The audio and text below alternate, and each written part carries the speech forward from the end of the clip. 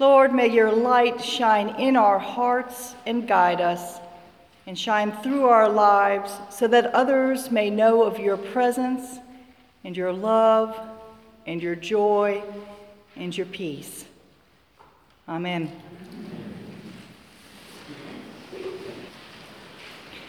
As you have probably figured out, I am a great fan of Mary, the mother of Jesus.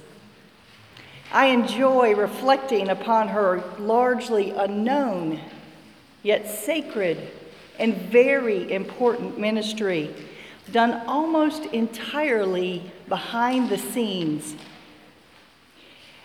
We do not have the stories or know the details of how she went about raising the Son of God, but we sure do get to see the results, and she did a great job. But it was clearly not without trials. First, he was born in a manger during a trip away from home. And then, a couple weeks ago, we heard about the 12-year-old Jesus staying behind in the temple in Jerusalem without letting her know. And then we get to today. Jesus had gone to see John the Baptist and was baptized in the River Jordan, where he heard God call him the beloved, his beloved Son. And then he spent time in the desert where he was tempted by Satan and ministered to by the angels. And now he has returned home. And so he goes with his mother Mary and his family and his brand new disciples to a wedding in Cana. Now, if you think about it, John's gospel is unique in that it was actually written by the very person who was caught up in and was a major character in the stories that he's writing about. What I mean by that is none of the other gospels were actually written by the hand of one of the original 12 apostles. It was thought that Mark wrote his gospel based upon what he was told by Peter. Luke wrote his gospel in conjunction probably with Mark, or at least Mark's writings. And Luke's gospel and Acts are clearly influenced by Paul. But John was an eyewitness to what he was recording. And what we have are the stories and the miracles, but we also sometimes have his reflections upon what he saw. And he clearly has at least a couple of purposes. First, John wants people to know about this man named Jesus. And second, he wants them to believe that Jesus is the Son of God. And third, that Jesus is the Messiah who was sent to save all humankind from sin and death. And so John writes about these signs from heaven that point to those facts that Jesus was the Son of God. He witnessed most of the signs he writes about, and he has picked them as the major events, good or bad, that prove his point. So he starts with the incarnation, and then the baptism, and then the miracles and the healings, and finally the passion of Christ. And as he writes about these signs, he reflects upon what they mean. Also, through his writings, we get to meet the people that Jesus hung around with for long periods of his life. For example, John, the gospel writer, was not at the baptism of Jesus, but clearly he had met John the Baptist. And John the Baptist made a huge impression on John, the gospel writer. And then today, we get to hear a story about how John, the gospel writer, probably first got to meet and be with Mary, the mother of Jesus. And he got to see her in action in her own ministry.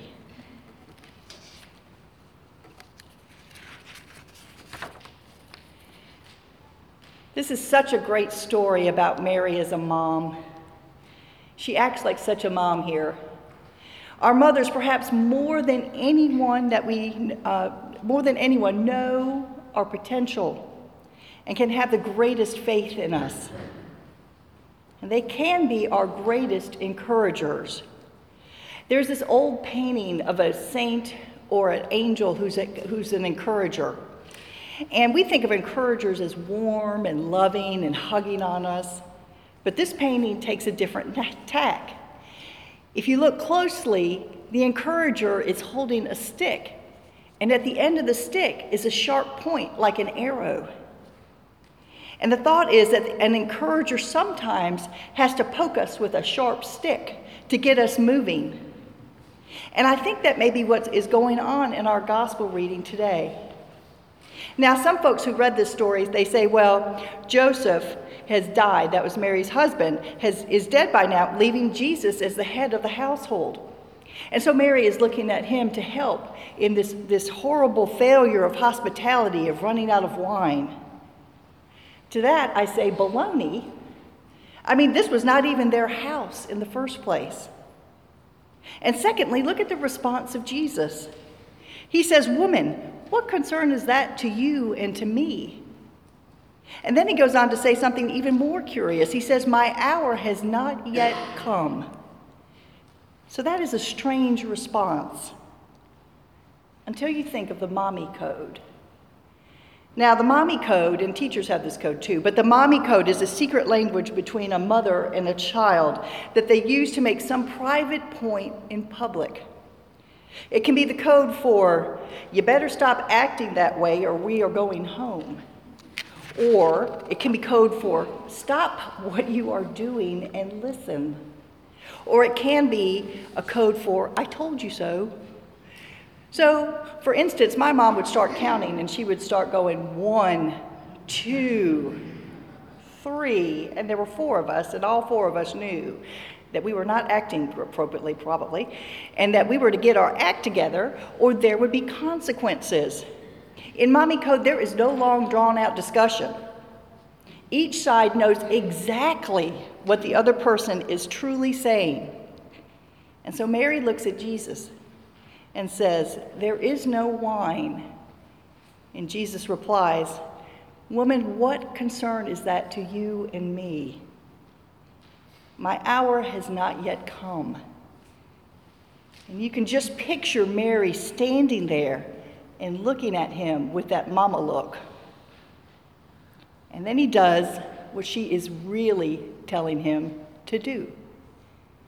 She knows his potential, and she is encouraging him to live up to it and to get to work. And so as a good son, he does what his mother tells him to do, and he gets to work. You see, this miracle is what starts off Jesus' public ministry. His mom encourages him to get to work. And John, who is new to this whole family, John is watching all of this, and clearly it made a lasting impression on him. And so John writes about it precisely for the unexpected result that he then witnesses. The water was turned into wine, and probably the very best wine ever. And so the exchange between the mother and the child, that phrase stuck with him, my hour has not yet come. That phrase and what happened to the water, it sticks with him.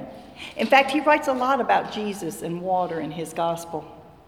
The baptism, being reborn, the woman at the well, the calming of the storm.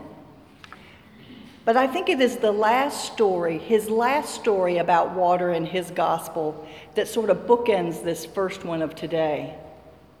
It happens the night before Jesus is crucified.